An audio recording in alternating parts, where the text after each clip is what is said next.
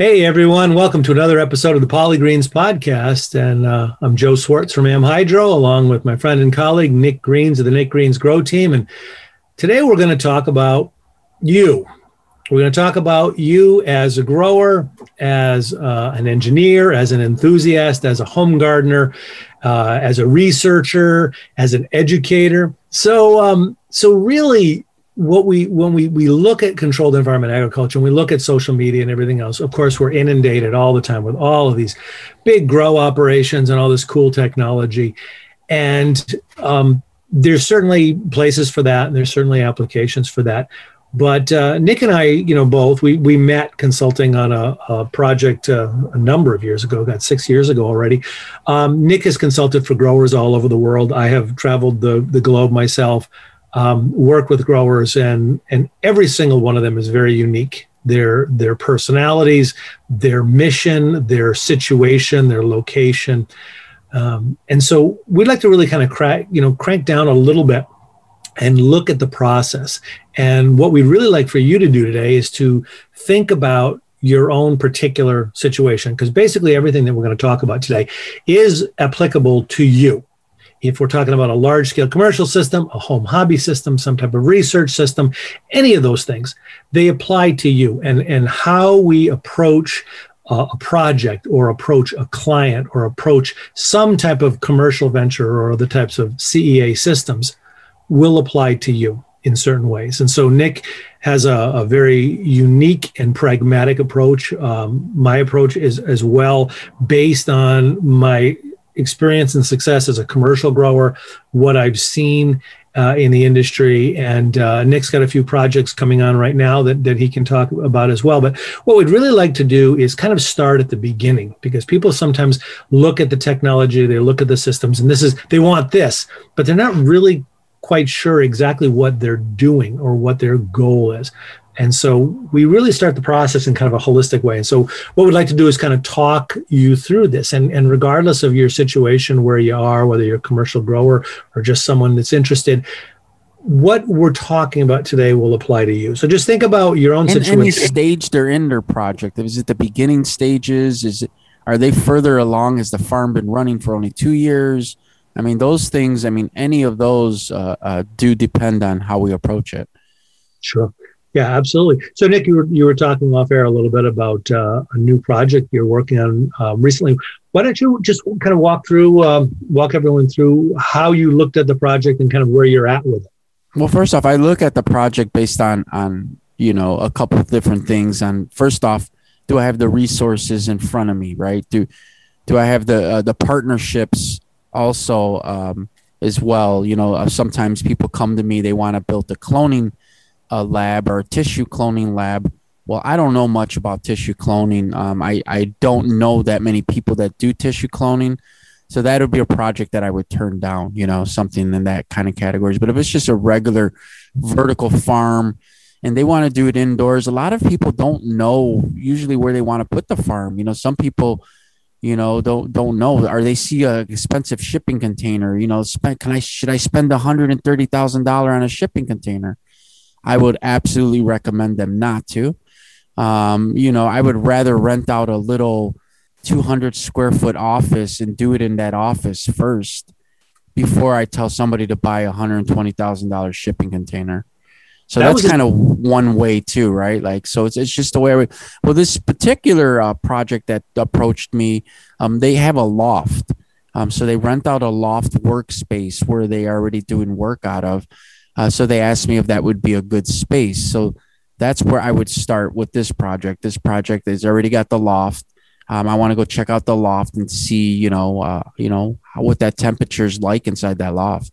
Glenn Bierman had one of our previous guests had made comments just to your earlier point about when he is approached by someone. If someone is really married to a certain technology or married to a certain process that he doesn't think is a good one and that will, does not have a good opportunity for success, he'll turn those clients away. And there's very few consultants that will do that. which is a good thing. And I know that you've done that in the past where you've said, look, here's what I'm recommending, and it's based on X, Y, Z. And sometimes clients, they have something in mind and they want to pursue that. But if you don't think that that's a good approach, I've done this myself. If you don't think it's a valid way forward, there are times when you have to say, well, okay, well, good luck. And here's maybe someone else that would help you. But I don't want to be involved with a project that I know doesn't, or feel strongly does not have a good. And it may just be a cost factor, right? They may be spending a little bit more than they're bringing in. And I can see that model already in front of my face. So I'm going to let them know that this is not right, unless not making money is part of their plan, right? And I don't know who's going to make a plan on growing food to not make money. So that's so. Yeah, if you're farming, which is what we're all doing on certain levels, if you're farming, obviously you're looking to produce plants to get a positive economic outcome, to make money doing it. And so there's a lot of factors in that. I know with clients, in fact, I've been working recently with one, they wanted a certain type of system, and we sat them down and we kind of reeled it back and started talking to them about their goals. This was in the Northeast, wanted to build a hydroponic greenhouse, wanted to grow lettuce. And, on the surface that may look good. And you can say, okay, well, here's a greenhouse and here's a growing system that would allow you to do that. But we had to really dial them back and start looking at what they were looking to do. And what came out was they didn't have a lot of clarity. And that's something that all of you should be thinking about. Even if you're a commercial grower, stepping back, and that self-reflection is always really valuable. So stop and look at what you're really ultimately trying to do. As we've talked about in the past, when you're farming commercially, obviously one of your primary goals is to make money. Well, so what are you looking to do? You're looking to become a commercial producer of lettuce and culinary herbs. Okay. So where are you looking to sell those? Well, gee, I didn't really think about that. Or, I read in on LinkedIn that, there's a waiting market everywhere because there's a food shortage in the world. And of course, I read that you can grow hydroponic turmeric. Let's just turn everything to turmeric and sell it. And I'm like, well, where are we going to sell all that turmeric? Well, turmeric in the store, when I buy it, is very expensive. So I'm sure you can make a lot of money growing it. Not sure how to do that. And do you know what turmeric really is? And do you know how to process it to, what are they harvesting? Are they harvesting the root? Are they harvesting the leaves or the flowers? Or I thought they just grew these little turmeric pills that you can then put in a bottle and people can buy. So yeah, so I mean, understanding and we're making some light of the some of the specialty items, but really, regardless of whether you're growing kind of a basic staple food crop like lettuce or you're growing something unique, obviously there's growers that are growing flowers for saffron, growing cannabis, medicinals, pharmaceuticals, nutraceuticals, cosmetics. Regardless of the actual crop you're looking to grow, really dialing in where you are in your plan, what you're looking to grow and where you're looking to sell it, or how you're looking to market, or how you're looking to get it to the end consumer is really important. And again, as I said, I mean, even as an experienced commercial grower, sometimes reevaluating my growing operation based on those factors is very valuable. So we always work with the clients extensively to really dial in what they're looking to produce, why they're looking to produce that. We help them to do market research and really understand, what is out there for a market. And then sometimes that may show them that maybe growing lettuce in this region is not a great idea because the market is already fairly saturated with good quality. What if somebody had a bunch of time and they wanted to take it slow? Would you recommend workshops to them before buying equipment as well? Oh yeah, I mean, something like that. I mean, there's market for time, for example, is somewhat limited in a lot of areas. The production methods to grow high quality time, the harvest timing, the processing if need be, all of those things are really important factors. So, are you looking to grow dried herbs? Are you looking to sell fresh market herbs? And again, a lot of that is going to be dictated by where you're looking to sell them. And where you are looking to sell them is going to be dictated by what market demands are out there, or if there's how much it costs you to produce it per pound as well. Sure, absolutely. But not only market demands, but market opportunities. We've had a lot of growers. I've done this myself.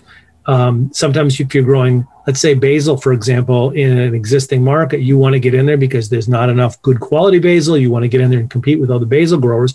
But we've started to grow other niche crops specifically because there's no product in the market. Even some big commercial growers like Sunset Farm have capitalized on some of the specialty snacking tomatoes. And that's something that actually we did with snacking cucumbers a few years ago, is that European cucumbers, beta alpha cucumbers, were all very, very popular in these local markets. People liked them, and consumers, and remember this, everyone, the market, consumers are always looking for something new. Always. This will never change. This is always evolving. I've been in the produce industry for over 50 years, and I can tell you that people are always asking, what else have you got? So we started looking at the market, and we started producing some specialty snacking cucumbers, real high flavor, really good quality, gourmet. The local areas had never seen those before. And so we saw an opportunity, and there, of course, there's a risk there. That's a little bit of a gamble, but we put some production into these snacking cucumbers, and we went into the market knowing that there was a great and strong demand for regular or more gourmet cucumbers. And this just really, it took off like wildfire because people really enjoyed those. So when you're looking at your present or potential markets, understanding not only what the markets are specifically looking for, but maybe what the markets haven't thought to look for yet. So there's a lot of different things that you can do. And I always, and when you're marketing or you're thinking of, it's all just, it's like it's gambling, right? Yeah. Oh, for sure.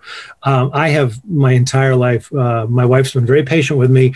Everywhere we go, I stop in grocery stores, I stop at farmers markets, walk around, see what's out there, see what people are growing. Do you think that's a really good thing right now? Hydroponic, the word hydroponic is getting more accepted. People are understanding what hydroponics is and not scared of it.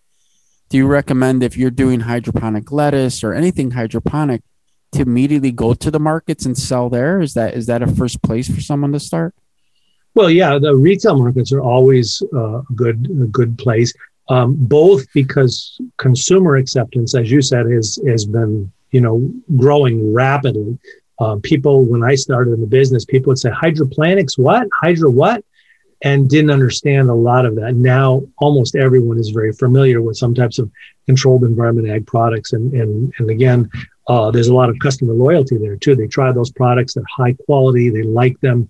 So the market demand is there, but also retailers have, produce buyers have become very familiar with hydroponically grown produce and have come to know the quality and consistency, the longevity of the product. A hydroponic lettuce producer that's 3 miles away from a grocery store is going to give you product that is going to last on the shelf significantly longer than a head of lettuce that's traveled 4,000 miles. And in Wisconsin, in the state of Wisconsin, you can go to any Quick Trip gas station and get aquaponic grown lettuce. In the gas stations? The gas station, Quick Trips. Ay. So any Quick Trip in Wisconsin sells hydroponic lettuce, or aquaponic lettuce. Okay, so if any of our listeners in Wisconsin, if you need to stop for cigarettes, lottery tickets, maybe a Red Bull and some aquaponic lettuce, we know where you're going to go. Don't forget about the Bud Light. They need their Bud Light. But yeah, so really a deep dive into markets. And again, this is looking at selling to retailers, selling at farmers markets, selling direct to consumers through farm stands, CSAs. There's a lot there, a lot of opportunity. And I always recommend to growers or potential growers to not limit themselves to one model, or to even talk to the person that's running the farmer's market before, go talk to them and ask them who's been selling what do you think that we should be bringing to the market? Sometimes they can have some past information that you can work off of. Oh, absolutely. Farmers markets, I personally never liked working the farmers markets because I don't enjoy sitting at a table on Saturday all day selling products to the consumer. A lot of people do. But the input, the direct and immediate input that you get from consumers is so valuable, whether it's constructive. So even if they had coffee and a good breakfast burrito for you there, would that get you to go there at least for the first half? It might introduce me a little bit more, but certainly the value of that input. I've told this story before in public, but we had we ran a year-round farmers market here in Western Massachusetts on our own farm for 7 years, and we had a lot of fun doing it. And we did a lot of we met a lot of great people. We had farms from all around the area come in. So we were the only hydroponic grower in the market. We had a number of other conventional farms. We had some organic farms, some meat producers, and we're in a college town, Amherst, Massachusetts, and so people there are, very sophisticated in terms of their purchases. And we, for years, would have someone, whether it was to me, my wife, or one of the people working with us, people would pick up the lettuce and look at we had a lot of signage explaining hydroponics and all that. And they would say, is this lettuce organic? And so we'd kind of smile because, that is the most common question we ever got. And so we'd explain to them what organically produced produce, or what the process is in growing organic lettuce, and how we grow, and the process that we use, and all of that.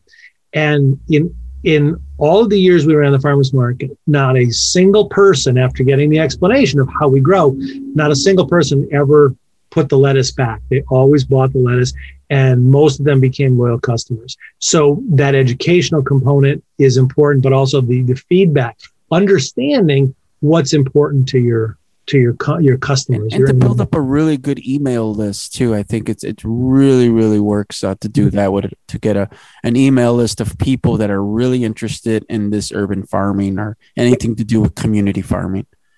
Yeah, there's been a lot of informal market research, some formal studies, but a lot of it is anecdotal. I've spent years in different produce terminals all over the country. And over the past several years, the trends that are dominant, people talk about organic produce versus conventional a lot, but that's not really what consumers are talking about. Consumers are interested in local. They want to know something about their grower. They want to know if their grower is someone here in their region. They want to know if that grower is using sustainable practices, if the grower is growing, dedicated to food safe practices. They really want to know a lot they want to know the story of your product.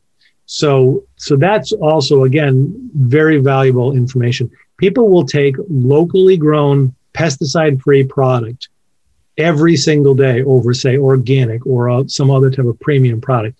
So that type of information really only comes from being in the business. It comes from talking to people. So that's the kind of thing as a grower or potential grower that you want to really understand. And that's something that we always help with work. I mean, there's a lot to it. We've talked about it already a lot, but there's inherently an unbelievable amount of benefit to doing that. So we can talk about the systems, we can talk about all the different processes all day long, but without that real foundation of understanding what you can and should be growing and how you should be marketing it, everything. And a good way to get them to understand, organic or non-organic or hydroponic or traditional. Well, I started to grow in a tray where the top of the tray is filled with soil. The tray is lifted up from the bottom tray, so there's a gap between the two, and then the roots are all growing in the air. Mm-hmm. So I got soil grown, but then I'm feeding my roots water from the bottom. So only water. The soil never gets wet because the water goes up to the soil. So it's actually soiled, grown, hydroponically fed. So now we're going to be going into the Nick Green's custom new hydroponic soil hybrid growing system, apparently.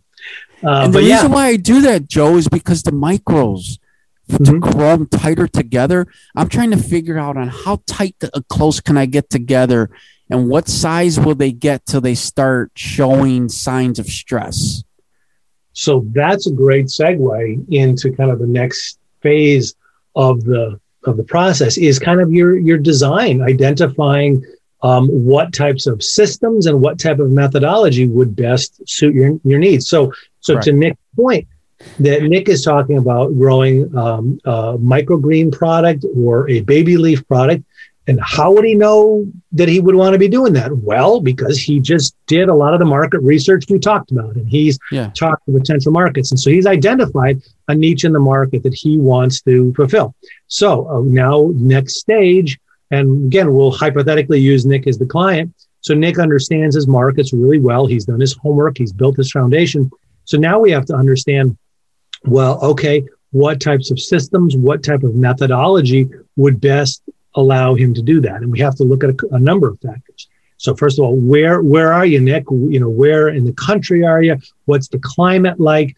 And then that's why I chose the soil to be the first medium to germinate in, is because it really doesn't matter where the world, a seed is going to find a way to germinate, right? So, yeah, but your environment, the physical environment. Exactly. It's the physical environment. Yeah. So that's, and are you in a rural setting where you have space? Are you in a high rise in an urban setting? I mean, those are all important factors. So we have to start looking at what's available to us, what our current conditions are, and then build a model around that. And again, always keeping in the back of your head the economics of it. Yeah, and you don't have to grow in straight soil. I could have used cocoa, or I could have used, a piece of paper towel. But once again, the reason why I chose this is because it has the micros in there for me to allow to grow more product per square inch. So once Nick's goals are understood and refined, then we're just looking at the tools. And that's all this is. And so the growing media, even the nutritional management, again, it's tools. So that's an excellent point. So once we start looking at the crops and we start looking at what we want to produce and we start looking at where we are, what we've got to work with, then obviously there's other factors involved. And a lot of them are, again, economic. So what level of technology you plan on using somehow is tied to your infrastructure, your budget. If you're a small scale rural grower with limited resources and limited materials available to you, obviously the type of systems and methodology that you use are going to be somewhat different than if you were growing in an urban setting with, high levels of technology and infrastructure.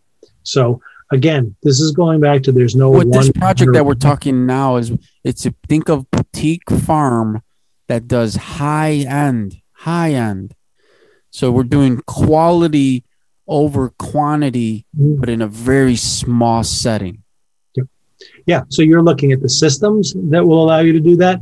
You're looking at the environmental management in that space. So that loft system, situation, obviously. And dialing all the processes in that go into that space. Correct? Yeah, absolutely. Yeah. So you have to be looking at lighting, at heating, cooling, CO2, air movement, VPD. You're looking at all. Nadia Saba, Dr. Greenhouse, who we had on recently, really illustrated that very clearly for everyone, is that you have to look at the environment, the envelope, if you will, where you're growing your plants, and look to what you need to provide or what you need to do to be able to provide that. So that's really important. This whole system will be all based on root temperature zone, right?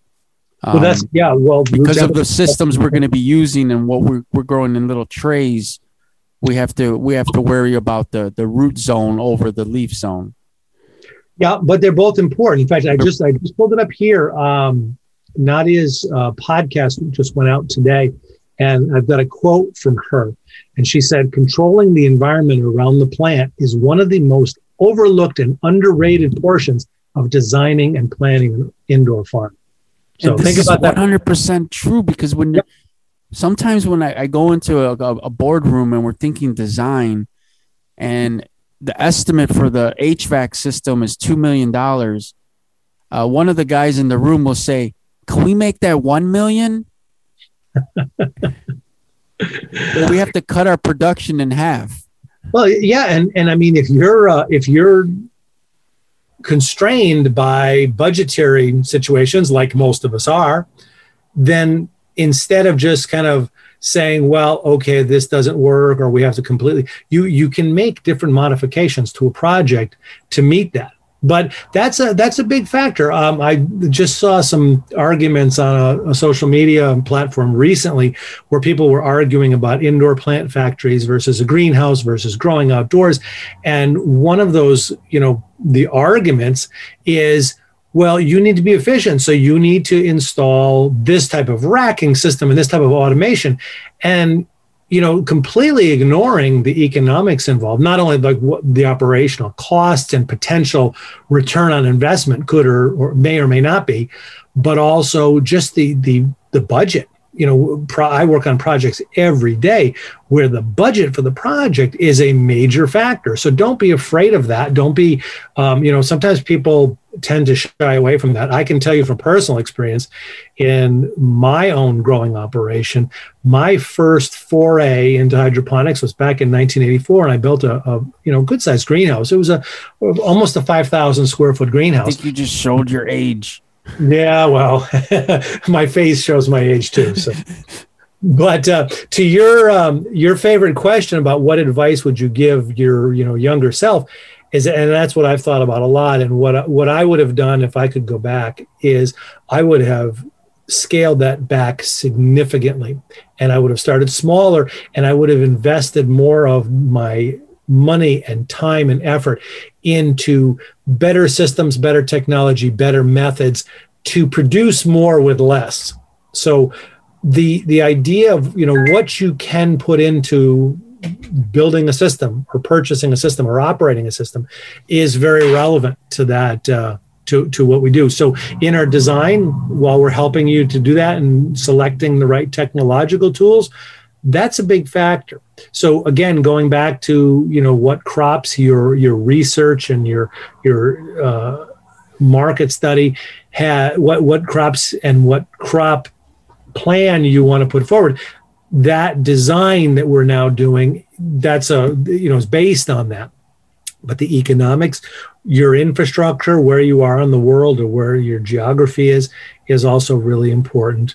And that's when we really start dialing in on the technological tools. And the importance to have a professional while you're making these decisions. The question that I get the most, and I'm pretty sure you get this question too, Joe, is can one of those AeroGarden Juice Plus, can we just put 1,000 of them in a room and we're going to make money? And I'm like, oh, okay. I mean, don't get me wrong. Those systems work for education.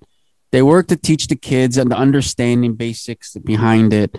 But when you put that into scale, cleaning those things, Joe, oh my God. Yeah. I got one of those for free, Joe. I gave it back to them. I didn't even want it. Yeah. Scale is really important, and so that's I mean how you would build a 3,000 square foot home versus a 1,000 unit apartment building are very different. So scale and scope and even potential future expansion are very relevant. So you're right. I think you're onto something with that analogy there, Bill. So, I think the way people should think about it, instead of your 200,000 square foot facility, break that up into like 20, 30 of those rooms. Well, for a lot of applications. And treat them like a hotel facility. I think you're onto something with that analogy there. Sure. We'll call it the hydroponics hotel, and we'll set up different floors for different things. But in all seriousness, I mean, the scope and scale and even potential scope is very important as well. With all of our clients, especially our commercial growers, we have to design a facility that is profitable and effective for the goals that they have standalone. So let's say a 30 by 96 greenhouse. So that has to be functional and successful as it stands. But if a client even thinks at this stage that, well, if things go well, I would really like to maybe build out and add a few more greenhouses. So we always work into the plan that eye for future expansion.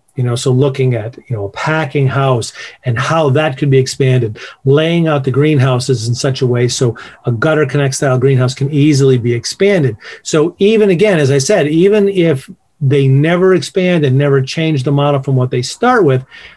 You want that model to be adaptable enough where if they do expand, that they can do that very easily. I have seen over the years many growing operations expand, and ones that had failed to plan properly, basically in many cases had to knock down what they had, and when they expanded, rebuild. Whereas other growers who set it up appropriately were able to pretty easily expand. And that's when you expand, you don't knock down. You keep that money running. That's like the car industry, right, Joe? The car industry that are selling gasoline engines is only running not because it works. No, because they have to keep that money coming in. Well, sure, but I have seen growing operations that needed to expand or were looking to expand, and they shut down all revenue coming in. Yeah, well, it didn't fit in with their expansion, so they actually then that's not the model. Well, it was poor planning. Hey, it's not going to fix our plan, so we need to break what's working and build something that we never built before. Yeah, yeah, poor planning. There's a lot of real corny old sayings about proper planning and poor planning and all that, but it's very true. And when you are looking at investing $10, $20, $50, $200,000 into a commercial growing facility, that lack of planning is very dangerous and economically damaging. So as consultants, one of the things I'd like to everyone just to understand is that as a consultant, Nick has done this, I have done this. As a grower, what a consultant really is doing is guiding you based on their experience and the experiences of their other clients. And that is translated to lots of mistakes. And if you hire me as a consultant, one of my primary goals is to help you avoid the inevitable mistakes and pitfalls that most growers fall into. Why do I know about these mistakes? Because I've made those mistakes, or I've worked with someone who's made those mistakes. And so to streamline the process, to be more effective, we want to help you understand the potential problems and challenges and make sure you build around those. And sometimes I want people to learn little mistakes, Joe. Yes. Because then they know that there's a big mistake that can come and they're like, oh, wait a minute, this guy maybe was right. Because if they don't make no mistakes, they don't feel they need an expert. Absolutely. And pain is the best teacher. And whether that's physical pain or economic pain, you learn quickly. But we help as consultants and guide, and as someone to guide you. We want to help you avoid that. So obviously the design and the selection of the appropriate technology is really important. So once we have that, and that's kind of where a lot of people start. They come to us with kind of a plan in mind already. Well, this is what I want. I want this type of system and I want this. And so all the things that Nick and I have been talking about for the last half hour, all are sometimes missed. So step back, whether you're a grower already or whether you're looking to grow, and really spend some time there. So once we design everything, we recommend the appropriate technology. Now you have a plan. Now you can build a budget. Now you can do production projections. You can figure out what you expect to be producing in your tomato greenhouse, for example. And that's something that a lot of growers will do on their own. That's something as consultants and we can guide you through and give you, realistic information. And then from there, building your business model, launching your business is there. So and another question I get too is it if what's best? Is it for profit? Is it non-for-profit? Is it also employee owned? That's one that's been thrown around. That I personally like that one. I like the employee owned just because, look, for instance, like Johnny Selects, right? Mm-hmm. Johnny Seeds, right? They're a 100% employee owned and that company's, doing well. Yeah. So that business model obviously needs to be refined and identified in that early planning stages. So now that's not to say that there aren't things in your business, even if you're established, that will change and you can evolve, certainly. And that's always happening. But the development of your business, the development of your model, the development of your technologies are definitely much what's better. going to pay the bills and what's going to generate too is very important, right? It's not just it's not all about, hey, we're going to save the world. Yes, that's nice, but you can't save the world with no money. That's an excellent point. And whether we're talking about, we're working on a fairly large project in Torrington, Connecticut right now, which is a nonprofit. But one of the most important parts that we've had to help the client dial in on is the economics, because regardless of your mission, whether you are looking to just, have a career, make some money, raise a family, build a house, or you want to run a nonprofit and feed the homeless, you want to give people jobs, you want to put out more nutrition, whatever your goals are, all of those, even the best mission and the most noble mission, falls apart if the economics are not there. So I've been criticized in the past for focusing too much on the productivity of a system and the economics behind it. But that is the driver, and face that, folks. So with your professional advice, would you recommend someone not to do hydroponic eggplants over hydroponic tomatoes? Well, I've seen people do the specialty baby eggplants and do very well. But really? Wow! I've never seen a farm do that. Wow. No, actually, yeah. The small round eggplants and then the Asian white eggplants. But again, you have to understand which markets are. You have to understand. You got to understand that plant and how that plant likes to grow and what it likes, and which is again all part of that initial design. If you notice, I'm pretty sure you would need to do pruning techniques to it too, as well, right? Certainly. Just as peppers. Yeah. And it's similar, but to say pepper production, but there are some specific differences. Yeah, it grows a little bit different, right? Just a little bit different. A little bit. Yeah. So if you think about all these things that Nick and I keep talking about, everything keeps going back to that design phase. Again, the often overlooked. It's not as sexy as looking at a shipping container or a vertical farm or a big hydroponic farm.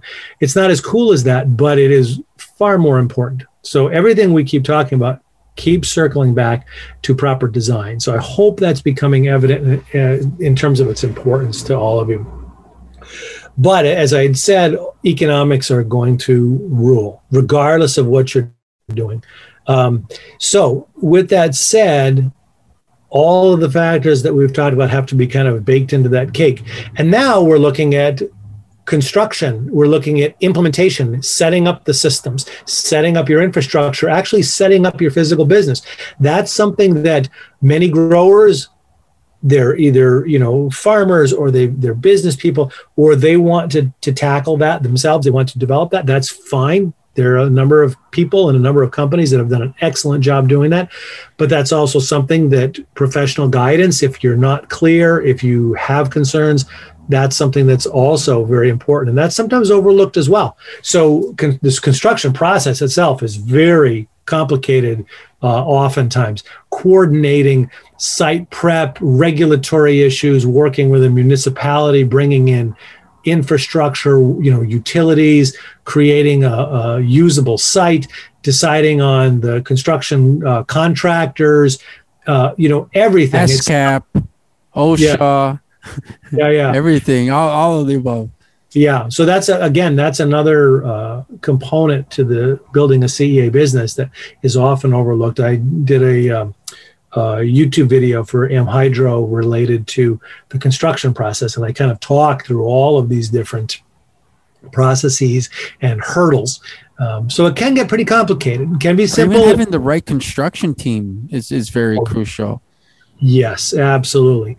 Building a greenhouse, if you are hiring a contractor to build your greenhouse, having a contractor that can do it properly in a month and a half, and then another contractor who will do it not so well and take 5 months, the economics of that are staggeringly different. So understanding that, working with greenhouse companies that have partner contractors. Most greenhouse companies will not build a greenhouse, for example, but they do have contractors that they work with who are skilled in that. Well, companies like G&V, right? Yeah, absolutely. Julie, one of our previous guests, G&V is an excellent resource and an amazing company, and they will come in and they can manage the project. So in a lot of cases, having that professional help will save you so much time and so much money. And I've always kind of been one of those, believers in doing things yourself and saying, well, I can't afford to hire this expert. And I hate to sound like a used car salesman who says, but you can't afford not to use it. But in this application with CEA Technologies and the significant investments that you have, having that expert guidance pays for itself many, many times over. Mistakes can be very costly. Delays can be very costly. So very important to if you are not skilled or experienced in that aspect, very important to at least and the network that the consultant brings to the client is just priceless. I mean, you got to think about the network that we have. It took us 20 years. It took you over 35 years to get to this point where we're at in our career. So we do bring that along with all of our knowledge as well. Sure. Yeah. Okay. So congratulations. You got your greenhouse built. You have your systems in place. You have your warehouse or packing house. You may be a small little backyard grower. You may be a large commercial scale, but you're basically ready to go. So, do you have the experience to grow? Have you grown before? Have you learned enough? Have you watched Nick's YouTube videos? Have you watched AmHydro's YouTube videos? All of those things are very valuable and very important. And understanding your grow process is going to be important. And so getting started, again, if we're working with a client, for example, that has a good amount of knowledge, but even has some gaps, they're not quite sure how to train their employees. They're not unsure of food safety requirements in their area. Then again, we can step in and guide you through that. We've provided Gotham Greens. Jen Freimark was on our podcast. She was awesome. So Gotham is a well-established and very experienced growing company. They would call us and they would need a system, and they would tell us what they wanted, and we would send them the system, and that's it. Wash your hands of it, and they take it from here. Conversely, other companies, Torrington, Connecticut, New Opportunities that we're working with, they have excellent people, but no experience in controlled environment agriculture. So we're providing SOPs, standard operating procedures, growing methodology for them, ongoing crop production consulting. We have IPM consultant, production consultants, people that will help guide through and avoid a lot of the potentially disastrous mistakes that someone who's not experienced in commercial production can face. So some of these partnerships last longer than a year or months. I mean, do you have some partnerships that go on and on? Oh, certainly. And before, I don't want people to start getting worried and saying, oh my gosh, they're recommending that we pay this consultant for years and years. No. So a good consultant will help you through the different processes. And if you have specific needs, they work with you. But the entire goal is very much like if you have a young toddler who is learning to walk. At first you're holding that toddler upright and helping them. Slowly but surely, if you're doing your job correctly, they will slowly take a few steps, and you kind of just steady them. And then from there, they start walking, and then they run. And we approach our clients the same way. So our goal is to, as quickly as possible, ramp them up with experience and knowledge. So the goal is when we're working with, say, a client who needs growing guidance or grower training, the goal is to immerse them in it, give them as much assistance as needed, but to be able to start stepping away. And it's very incremental. Now, with AmHydro projects, we have customers that we have been working with for years. We don't charge them for consulting every time they call. We have growers all the time. We're dedicated to making sure growers are successful. So we have never stopped working with clients. Again, we've got growers that have been growing for 15 years now and may still call once in a while with some particular challenge or need some advice on a variety. And that's what we do. So when we work with a specific consulting client that we've helped design and implement or build their systems, we never leave. So once you're growing, we're with you forever. And that's one of the things that we pride ourselves on, creating successful growers. I know you do that as well. So really the idea is to be involved as little as possible. The consulting or the training is comparatively a small piece of your investment. I do have one story though, Joe, that I had to. I wanted to help this person so bad, Joe. I really did, deep in my heart, and God be the witness that I really did try with all my might to make it work. And, and I've told the person that, look, I really don't do projects like this. It was a project of just reading taking a light meter, reading the levels of light that her garden was getting, so she can make an argument that if they built a building in front of her, then this is how much light's going to get lost. And now all the garden's going to die. Right. So in order to make that argument, she needs the light readings. So I'm teaching her on how to do this. And she wanted all my time. She wanted to call me. She wanted to talk to me for an hour. She was sending me long text messages, long emails, and I mean, Joe, I'm a nice guy. I'm going to keep going and going. And I'm like, wait a minute, I can't do this no more. It was starting to eat up into time that I had to give my clients. So then I was like, I have to tell her. So I had to tell her, no, I'm sorry, I can't move further no more, Well, fortunately, most growers are very independent minded and they don't want to rely on too much of your time or too much of your help. You unfortunately occasionally can get people like that. To that point, and again, to segue, so now you have followed our advice, you've worked with us, we've designed your operation, you've built it, you're up and running, you're successful, you're doing well. So whether you as an experienced grower have questions or whether people listening to this now who maybe they're just interested in the industry, maybe they're thinking about getting into the industry at some point, maybe they're researchers and teachers, there's always going to be questions. Nick and I were talking off air about setting up a Reddit account to take more questions. People email us all the time. And of course, we encourage you to continue. We're compiling a list of our best and most relevant questions. And we're going to try to address them in a couple upcoming episodes. So we encourage that. We're also, when we are at Indoor AgCon coming up later this fall, we're going to be talking to a lot of people. So we're hoping. And what we're going to do is I'm going to take pictures of people's systems. So please start sending in your pictures of your systems. We're gonna show them to the experts, and we're gonna have a lot of the experts critique other people's systems and just kind of have fun with that. Yeah, because really the industry is only going to grow effectively if we all work together, support each other, help each other out, and improve the quality of the systems, improve the quality of the crops, improve the consistency, etc. So, as we move forward, that discussion, these question and answers, we're going to do another on the podcast upcoming. We're going to also do a growers roundtable and a researcher and teachers roundtable. And we're going to have people having those discussions. So what you're interested in, you particularly, what you want to know about is really important to us. So please continue.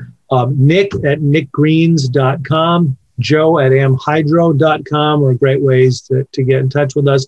Our social media, obviously, both Nick and I post a lot of stuff all the time. You can go on and post questions. Joe, I don't know if I ever told you, but I just wanted to kind of just tell you right now, though.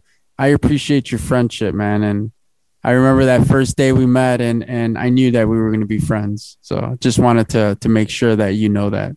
Back in Chicago. And that's likewise, my friend. So I appreciate that. And 2014, we met. Yep. That was a long time. Now you're showing your age. So, so anyway, that was a kind of a long-winded explanation of how we go through a process. But really, it's critically important to look, regardless of who you are, regardless of what your actual situation is, to develop a CEA program based on certain criteria and doing it, appropriately and building from there. And I can promise you that if you follow those steps, if you follow that process, you're going to be in a much stronger position, have a much better chance at being very successful in the industry. So we look forward to talking with you further. We look forward to more of your questions. We look forward to seeing you at events coming up in the near future. So we thank you for your time today. Nick, any parting words for our listeners? I think I'll answer my own question that I ask everyone. you know, what would I tell a younger version of myself? That's right. I would say keep rocking on. There you go. All right. Good advice from Mr. Greens. All right. So thanks very much, everyone, for your time. We appreciate you spending some time with us. Please keep in contact with us, and we'll have more. So we have some really interesting guests coming up in the next few weeks. So we're looking forward to spending some time with you and talking about all things controlled environment agriculture. So in the meantime, thanks very much for joining us here on the Poly Greens podcast. And we hope you have a great day and look forward to talking with you soon.